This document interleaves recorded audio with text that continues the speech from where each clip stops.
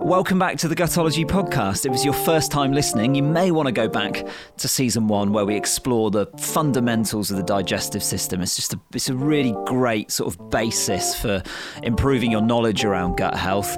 Coming back, welcome, thanks. We've had an amazing response to the first episode. We've also been inundated with people coming to the website, gutology.co.uk, and using our chat to a gutologist function where you can type in things about your diet or supplementation or psoriasis, and our bank qualified gutologists will get back to you and have a chat. And that's all our kind of start towards trying to make nutritional therapy accessible for everyone, regardless of income or where you are in the world. And I'm really proud of what we've done so far, and thank you for being a part of that.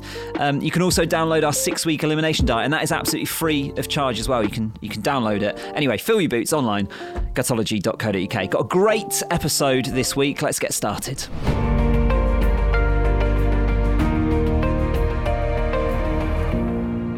So the year 2020 and the word stress have sort of become synonymous. I don't think there's a single person on planet Earth right now that this year hasn't felt some kind of sort of increased stress. But I think it's really important to talk about stress in a very balanced way here. And let's start with the fact that we have such negative connotations around stress.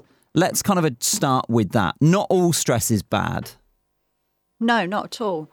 So, if you think about, stress is, it's a word that kind of means everything and nothing at the same time. But there are forms of stress that really challenge us and kind of shape who we are. And that's really important. So, if you were to have a complete absence of stress and pressure in your life, there's not really any opportunity for growth. And, who you are as a person is quite dependent on actually your response to stressful situations and circumstances. So, we're actually designed, we have a stress response in our body that's physiological. It's there for a reason. So we're actually set up completely to handle stress. I think the issue with stress is when it just becomes a relentless thing that then our ability to actually cope with it and all of those mechanisms that our body inherently has to cope with it are just pushed to their limit, really.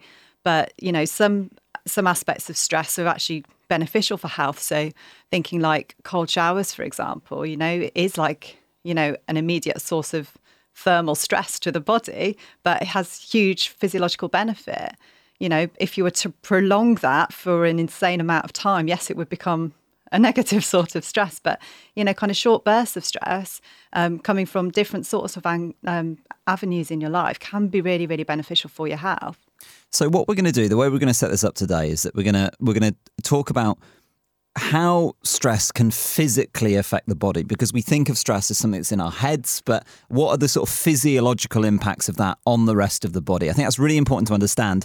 And then we'll go into, what are the things that you can do to combat that, whether it's supplementation, lifestyle changes, other things that you can do in your life. So let's start there. And it's the Gutology podcast at the end of the day. So we'll talk about how stress affects digestion and what actually happens in the body when you are sort of revved up, and how that does affect the way that your food goes through your body. Yeah. So, if we think of the stress response of it's the same response no matter what the stressor is. So the stressor is the thing that kicks in that response. So, the cortisol response, the adrenaline response, the fight or flight response, as a lot of people know it by, this is going to be the same response, whether it's an emotional stress or a physical stress, or you're studying for an exam or a driving test or something. No matter what the source of stress is, the physiological response is the same. We just have one stress response. So if we just think about what that actually means firstly for your digestion. So your digestion is considered in like an acutely stressful situation. It's completely unnecessary. You don't need to get nutrients out of your food if you're being chased by a tiger. You just don't need it. So, what happens in the gut when you're under stress is like the blood supply gets diverted to your muscles so that you can run away, and your blood pressure and your heart rate will go up. but the blood supply close to the gut, close to the intestinal tract that would be there to absorb the nutrients from your food has been diverted. So, it's actually measurable change of a limited blood supply to the gut. So you just can't actually capture as many nutrients from the gut. So when we think about that in like the modern world, the idea of, you live a fast-paced life, you're at work and, you're smashing out emails while you're shoving down a sandwich. Literally, your gut is made differently in that moment because the blood supply isn't there to do what it needs to do if you're frantically doing stuff at the same time. Yeah, definitely. And I think it's something that's really, really easy to notice as well. Like if you just become a little bit more observational of your own body. I noticed it just this week. Normally, I don't really notice my digestion because it works quite well. But the other day, I was listening to a webinar that was so interesting. It was all stuff about COVID and the mechanisms of the virus, and I was really fascinated by it. And it was just one of those. It was a live thing. It was right at tea time, and so I'd just been cooking, and I had to just grab my portion of the dinner, take it upstairs, and carry on with listening to this webinar. I was so engaged in it and it was fascinating. But an hour later, I just noticed I was really bloated. I was like, what is that? And I thought, oh, I kind of missed dinner because I sort of completely mindlessly just ate it. And I had quite a busy day in the run up to it as well. So it's one of those things you can notice yourself that, we know this. It's been really, really well documented, the science of what happens during the stress response, but you can notice it yourself. So, what I should have done in that circumstance is just, sit down, take a few breaths, figure out what I was doing. But of course, we're all human and we don't do that. And when we think about when people think that they've got IBS or digestive problems and they're at the start of their journey, they're looking like, I want to address this, I want to do some things, I feel tired all the time, or I'm bloated, or my digestion's bad. I think it's like you think to yourself, well, there is something fundamentally wrong with my system. And there might be that you've got a parasite infection or a yeast overgrowth, or like your stomach acid is far too low, or you've got major mineral deficiencies, or whatever that you might discover via a practitioner. But actually, for a lot of people, if they're just chronically stressed, that could be good enough reason that your digestion is bad. Yeah, that's actually, true in many cases that I've seen in clinical practice where there is no parasite or anything like that, but it's the stress that is the sole trigger and driver of the condition. So when we handle that, everything else can sort itself out. So it does cause dysbiosis, it does cause bacterial change, so it can cause physical effects, but the sole cause being the stress. One thing that is thrown around a lot when it comes to functional medicine as well is like adrenal. You'll see it's like the catchphrase online at the moment. It's like adrenal fatigue. So I think that's an important thing to talk about. Like what is the adrenal system and how does it affect what's going on in your body? So the adrenals are the source of the stress hormones. They make cortisol and they make adrenaline, and it's the adrenals they're these tiny little organs that sit on top of your kidneys. You've got two of them, and they make these hormones and put them into the bloodstream when you are under stress. So when you've got that kind of trigger to activate the stress response, these are the hormones that will be there. And of course, it's because it's putting you into that fight or flight state, you need a lot of fuel and energy in your body at that particular moment in time. So things like your blood sugar will become really elevated really quickly because that's actually useful for you to just suddenly run from an emergency, which is, evolutionary. That's why we have this response. But you can see that the long-term impact of that, if you've constantly got high blood sugar levels because your hormones are driving it, then you can see that the risk of diabetes goes up. The risk of cardiovascular disease will go up because your heart rate is higher, your blood pressure will become higher. And, if your stress state is elevated, just for the period of time for that acute stressor, and then it goes back to resting state again, then that's fine. And there's no harm done. It's something that your body is set up to do.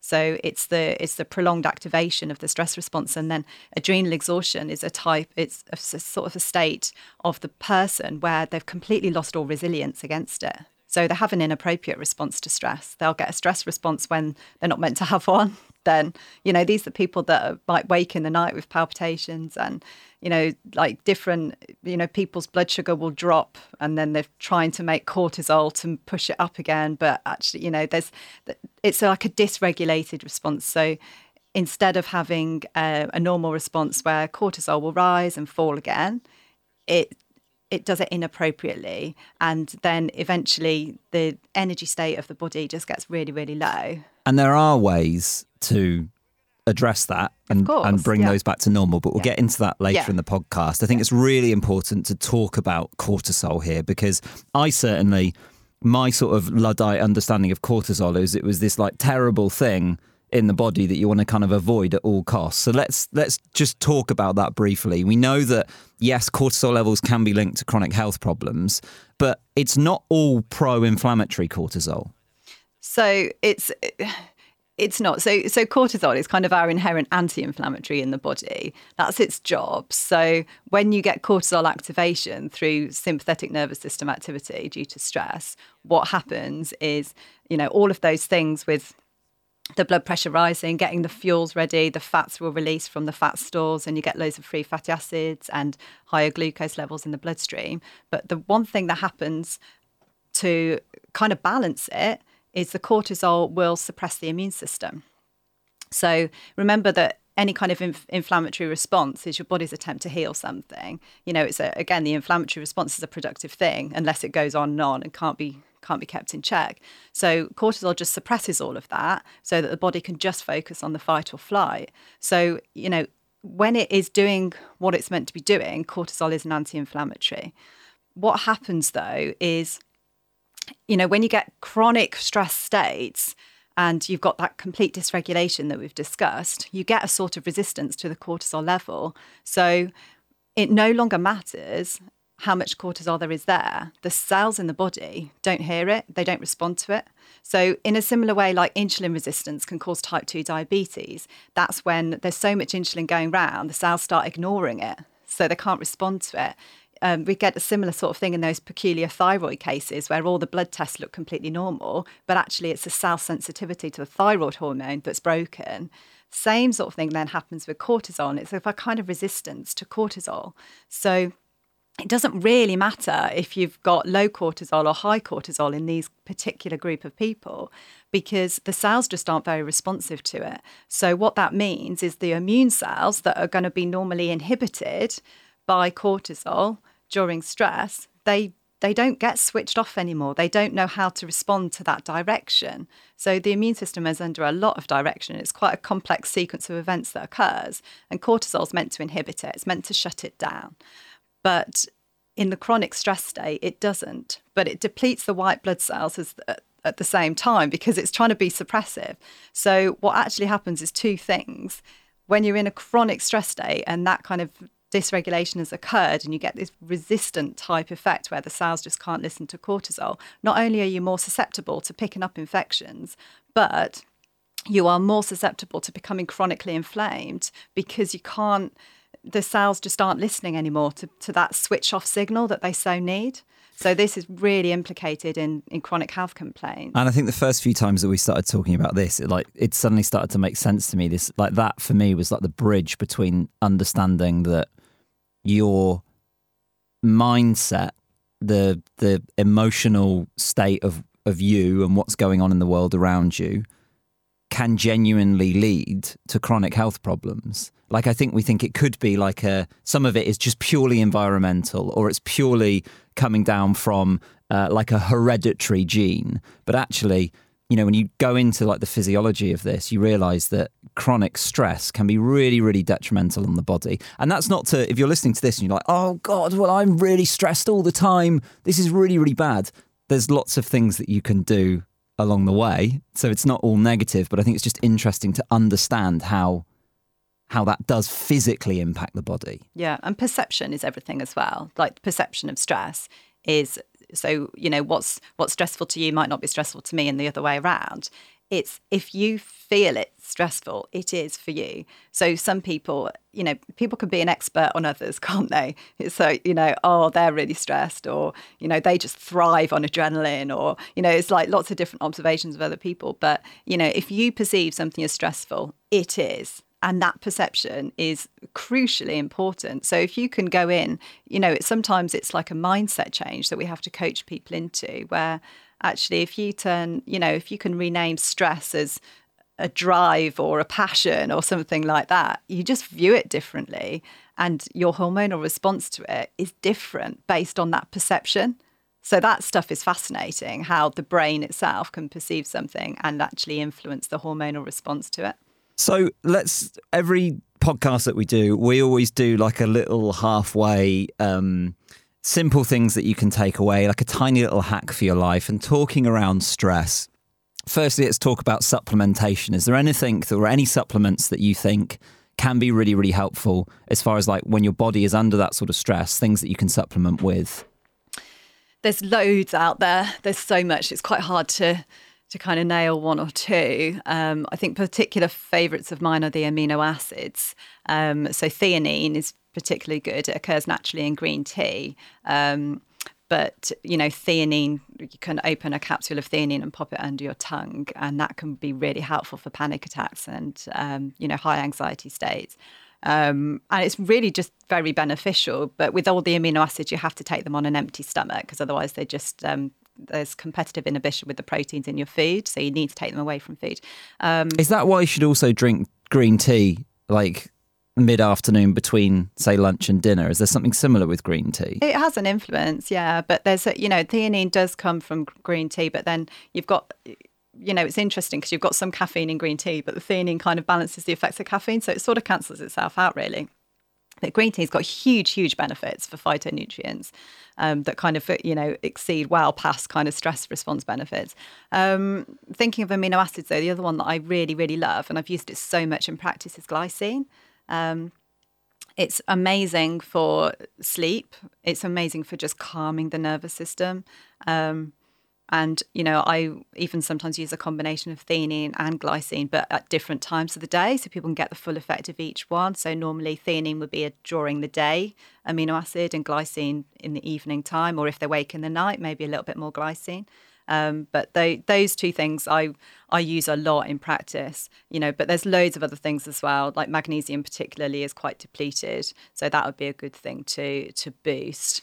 And different things work for different people. As always, when you're supplementing, the best way to do that is to find like a functional practitioner, ideally someone that's BANT registered, to kind of take a look at you individually. What's right for somebody might not be right for somebody else. And if you want to help finding a nutritionist or a functional practitioner, you can head to gutology.co.uk.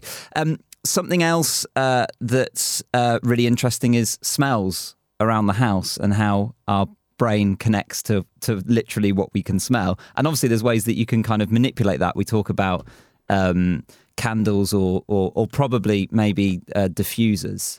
Yeah, smells are it's really, really interesting because it's a very, very, very fast way to access the brain. So, if you're in a really high stress state and you can, inhale some essential oils, so like eucalyptus is one of my favourites, for example, but everyone likes their own thing. It has like direct access through the nasal passages into the brain, and it can actually induce a neurochemical response. So it can get all those brain chemicals activated. So you can have, there's certain smells that will be really stimulatory. We all know that smells can evoke a memory. It's one of the things that can be associated really strongly with memories. But you can get a really calming effect as well from just inhaling something. But it's a very fast access. And, one thing with a lot of supplements, crossing the blood-brain barrier is a challenge. So sometimes in, times of acute stress, having these little handy kind of lifestyle tips, if you're in a stressful situation, say your work is a stress at the moment and your boss is a nightmare, or the person sitting 2 desks away from you is not the person that you want to be around at all, you could perhaps take a diffuser into work and have something that kind of anchors you a little bit, or some people, it works really well for children actually, having like a little tissue or hanky that they can take in their school bag and put on a little drop of something that they find a really comforting smell, so that if they get upset at school they can just inhale that and it kind of anchors them and brings them back. Would you choose diffusers over candles? Yeah, I would, just because of the purity. So we do have to be really careful with different toxins and things like that. And there are good candles, like candles made from soya wax with just pure essential oils do exist.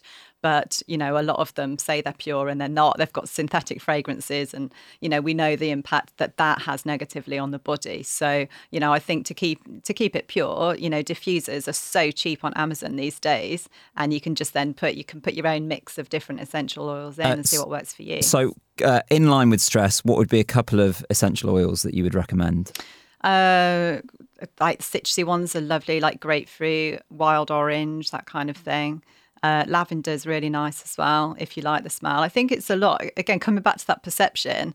So like lavender, wild orange, grapefruit, they're kind of the three that I always suggest are like anti-stress and quite calming.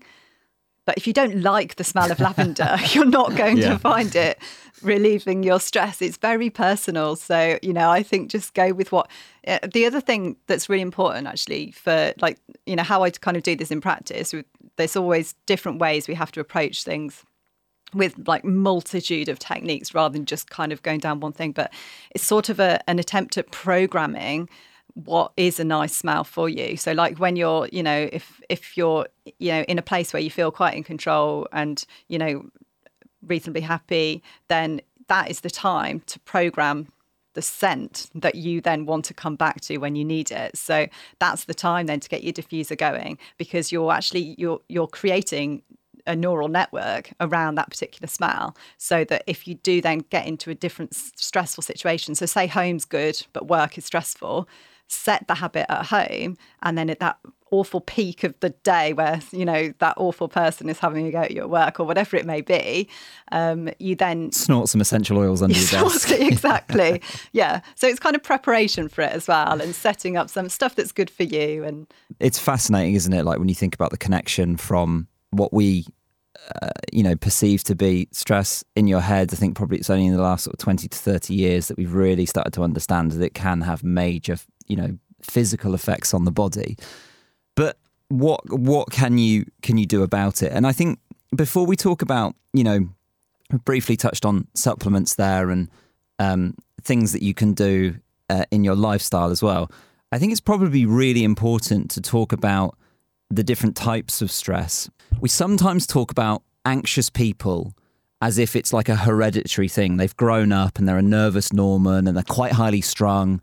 And they're labelled like that throughout their lives. And like you talk about perception there, Julia, they then believe that they're an anxious person. So they could never possibly get on a plane or go to a busy place or have a stressful job because they are an anxious person. Whereas, if you were to talk to maybe like a systemic psychotherapist, they might say, well, actually, you were exposed to some very stressful, traumatic situations at certain points in your life, and maybe you haven't processed that, or you understand it in a way that may be wrong. Like, it's really sometimes hard to get outside your head and understand that you're not a super anxious person. You went through something really, really stressful. Or, you were a super calm person and you had a really gentle upbringing and you were raised in a resilient way, but then you find yourself in your 20s or 30s in a marriage that is incredibly stressful.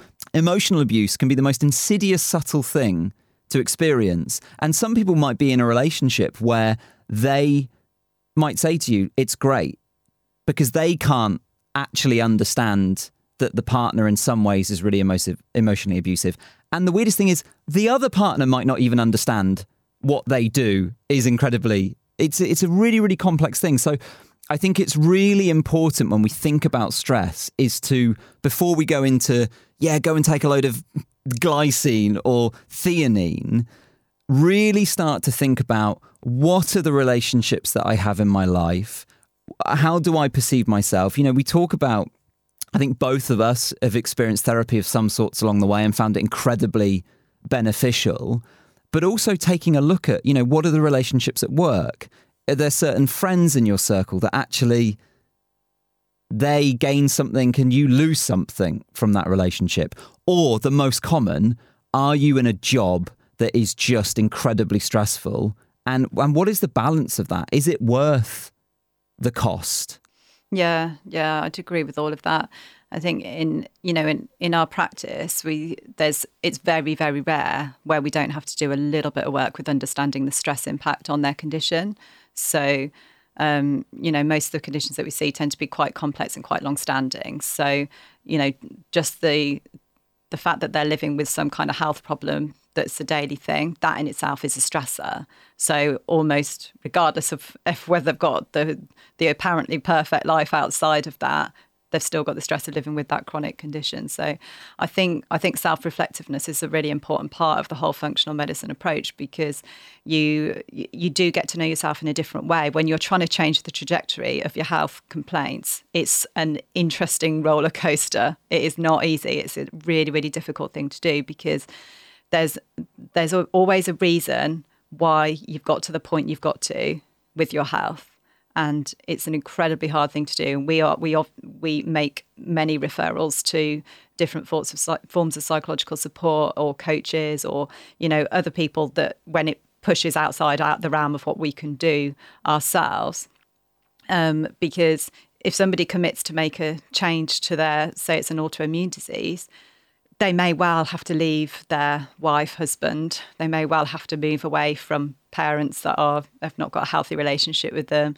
They may need to quit that job. They may need to move out of their house that is, maybe got loads of mold in it, or things that, there's like other things. So that's an example of like a physical stressor, something in the environment that, is activating that stress response. But, so we're seeing people that have got a kind of day-to-day change that they need to make, and it's very interesting culturally what the expectation is of what you meant to do as an adult in the UK or in the Western world. You do your job, you get your salary, you do this, and everyone thinks it's really, really stressful. But actually there are so many more choices that when you're coached to understand what those choices might be, it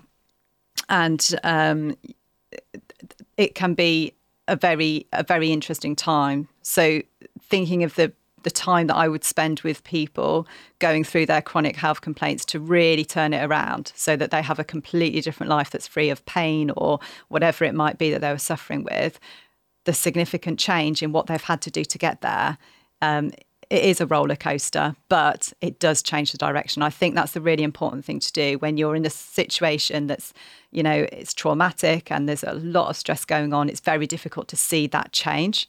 But, even if at this particular point in time, you can't afford to get help or anything like that, just periods of self-reflectiveness. And there's loads of, resources online that can help with self-reflectiveness to just help look at, why might you be like that? Why might you be responding like that? Why are you in this situation? What's blocking you from getting out of that situation? Looking at all of those different aspects of it. Yeah, and I think that when you, a lot of people will start this journey where they have a health complaint and they go to the doctor. And the doctor in some way says, right, I understand, I hear that you have this symptom. Here is something to deal with that symptom. And in some ways, the healthcare system is the most phenomenal thing we've ever created as human beings. But really, fundamentally, is there as a life-saving service. It's there for people that are really, really sick to save their lives, and it does an amazing job of that. What's not going to happen potentially with a GP is there's just not enough resource or time to go into breaking down your diet, your relationships, and all of those things. And I think you're right. If we've got listeners that are in Patagonia, India, New Zealand, Australia, in the internet now, really, if used wisely, can be an incredible portal. There's amazing services out there. I think, is it the Get Better app or I think I've got that right. I'll add a note to this episode at the end if I've got that wrong. But you can access a therapist anywhere in the world as long as you've got an internet connection. How amazing. It doesn't matter if you're in the middle of nowhere. So taking all of those things on board, doing some reading, and thinking of, I almost hate using the word holistic because I think it's almost got a bit of a furry vegan connotation now, but I think so. And so let's talk about, away from those sorts of things, lifestyle things that can have, a major impact going on from that. So the idea of apps, okay? So let's move on from like a therapy app to, there's loads of meditation apps out there like Headspace. Yeah. Headspace is great. I mean, I think even GPs prescribe Headspace now. It's been really well studied and documented how useful it can be. Insight Timer I love because there's just so much variation on there. It's striking the tone for you. So, for some people, like quiet sitting type meditation is absolutely brilliant and it can just really anchor them, even if it's just for a few minutes a day. For other people, they need to do something physical. So, I really enjoy doing Qigong. Have you ever done that? No. What is it? It's amazing. It's like it's a physical exercise, but it's kind of like a meditative thing. You have to like really Tai concentrate. Chi? Yeah, very similar to Tai Chi, same sort of thing. I've got friends that don't really know the difference between the two. No. But that's what I do myself, and particularly after a busy day, I quite like it as an evening activity. I don't want anything too stimulating. It's really calming, and sometimes it just gets you more aware. When you do certain movements and stretching your body, you kind of realise where you're holding the tension, and it makes you become a bit more aware of it. But yeah, there's different, I think there's so many free apps, there's no reason to pay for apps these days because there's just so much out there. But I would just suggest, if, even if you think meditation's not for you, just try it. There's just so many different types. Progressive muscle relaxation actually is a really good one to get started. So it's like a guided thing where you tighten all your muscles progressively through the body. So something like, I think quite often it starts with the feet, and you squeeze your toes, and then release them, and then squeeze your calf muscles and release them, and you do that all the way through your body. And there is no doubt that even if you think it's a bit boring, 10 minutes later you will be more relaxed. So stuff like that can be really helpful to get into it. When we come on to exercise, I think there is this idea that all exercise is good, but I know that we have a lot of people that listen to this podcast that maybe are dealing with autoimmune conditions or diabetes or, anything like that. It's not hardcore exercise is not necessarily the route for everyone, certainly at the beginning. Yeah, no, I agree with that. There's a really fine line between kind of healthy exercise and damaging exercise. So you can't go far wrong with slower based stuff like walking and stretching based exercises are always pretty beneficial for everybody, but sometimes going for a 5K run 3 times a week would be brilliant for one person, but really detrimental for the other. And how would you know? How would you know that is it just how you feel in yourself after you do that, or the day later? What's the sort of litmus? It's a bit of both. So sometimes you can feel really good immediately afterwards, but then you get a delayed fatigue the next day. That would be a sign to me that that's not the right thing, or you've pushed it too far. So it might be partly the right thing. So instead of doing 5K, let's do 2.5 and see how that works. And it's kind of an observation over really several weeks of, is this the right thing for you? Because when you're starting, I can just imagine anyone listening to this now is thinking, great, that's the green light to sit on my sofa. Brilliant. So it's trying something, giving it a time period. And obviously, if they were being advised professionally, that's a different state, but most of the people listening won't be. So trying something and always grading up to it. When my husband started running, he tried to do 5K on the first day, hurt his knee, couldn't do anything for 3 weeks. And I was like, well, come on, let's think about it. Maybe, although you feel capable, actually you need to train your body, get all over muscles. I think, I don't want to put a gender divide here, but I always think women are far better at a measured approach to things, where guys are like, I'm taking up running. It's just a marathon for me. Straight out of the 23-mile mark. It's so true. Yeah.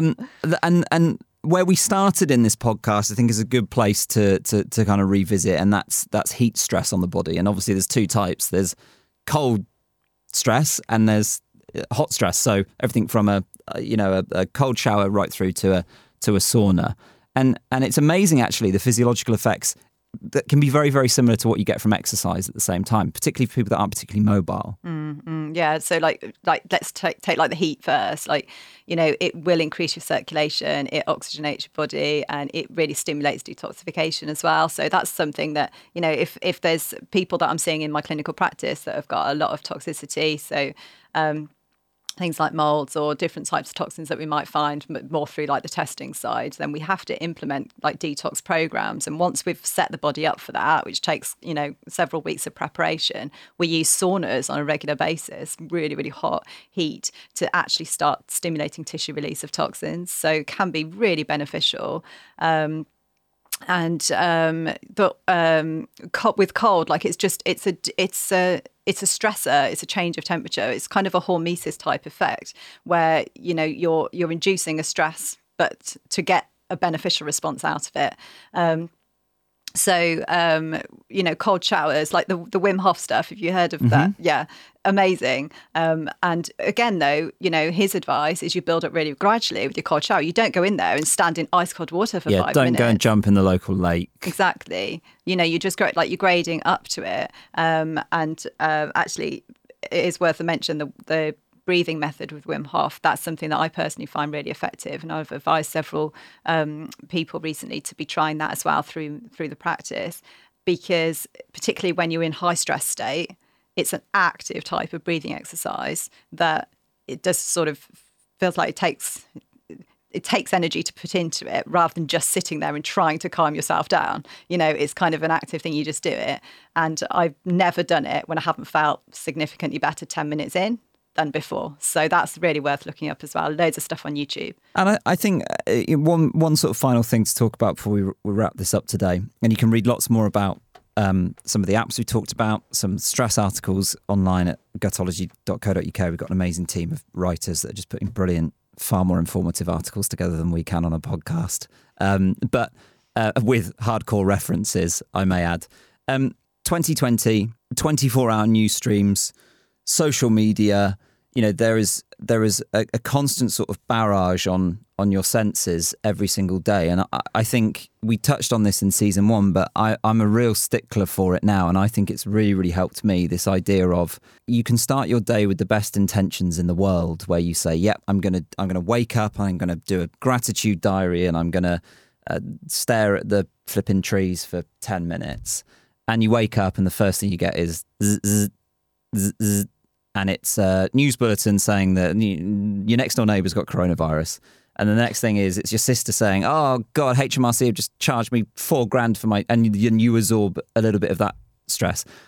And I think that technology is this amazing thing that you can utilise, but you have to be really, really careful that it doesn't sort of dominate you. And this idea of you can, on an iPhone now, you can, and I do this with mine, is I set it so it switches itself off. Like I can't get any alerts, between 7:30 in the evening. And you can even set it so you've got some, because some people will say, yeah, but what if my elderly dad, you can set it so emergency numbers can break through that. It takes a bit of setting up. But then, you leave your phone downstairs when you go to bed and you don't get blue light in your eyes before you go to sleep. All of these things, they're small things, but they really, really build up over time. Yeah, I completely agree. I think we've all suffered that kind of stuff, and it takes a lot of self-discipline.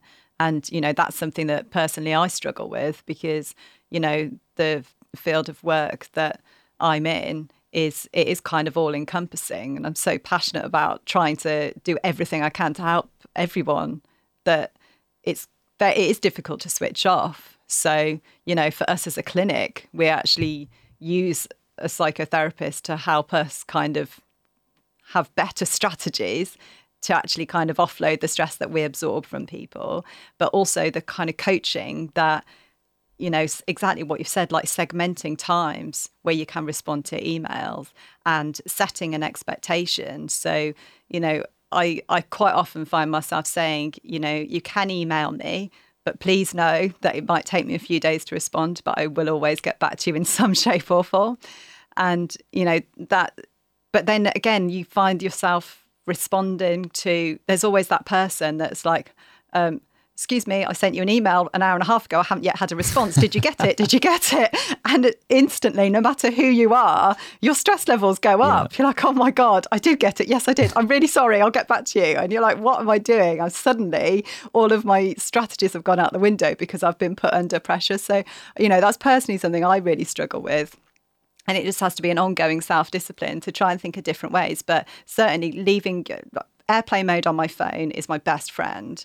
It's something I use. I went away for a couple of days and I put my phone on airplane mode, and it was the most liberating thing I did. And I just thought, well, what if there is an emergency? I thought, well, what if there is? Like, I had my children with me, like, unless from the Yorkshire Dales in the middle of nowhere I can actually help, maybe I'll just have to wait till I switch my phone on in 4 hours' time. So I think to wrap up this episode, I think sometimes actually, when you're listening to this and you're stressed to start with, by the end of the episode, you're like, oh, there's just so much to think about. With all of these things, it's just about breaking it down into smaller chunks. And I think right from the beginning, thinking to yourself, what are the big things in my life?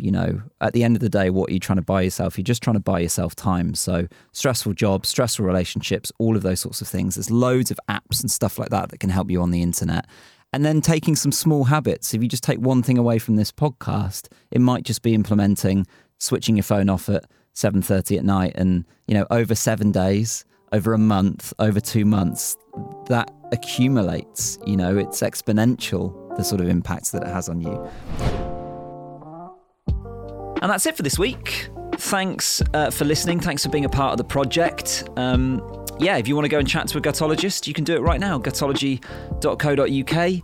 Get the elimination diet if you want to be a part of that. If you want to do some stuff, read our articles, and come say hi on Instagram and Facebook at GutologyHQ. It's where we share a load of the videos from the podcast, and you can have a chat and ask us questions and tell us what you think of the show. Oh, and if you get a chance as well, on iTunes, go and give us a review and a rating. That really helps other people find the podcast too. All right, enough of that spiel. It's been a busy start to the year, but I hope you're doing well, and I hope that you're having fun and life's not too hard under lockdown. We'll see you next time. Bye-bye.